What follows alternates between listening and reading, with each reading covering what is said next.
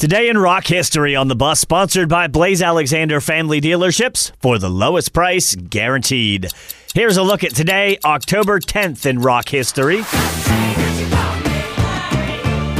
On October 10th, 1979, Los Angeles Mayor Tom Bradley declared it Fleetwood Mac Day when the band received their star on the Hollywood Walk of Fame.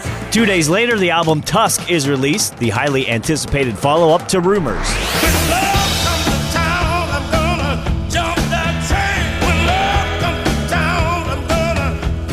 In 1988, U2 released Rattle and Hum, an album comprised of new studio tracks, live performances, and cover songs. It includes collaborations with Bob Dylan and B.B. King, and features the tracks Desire, Angel of Harlem, and When Love Comes to Town.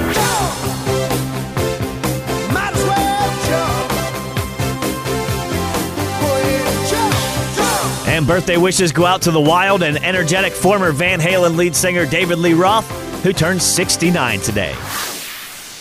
And that's today, October 10th, in rock history.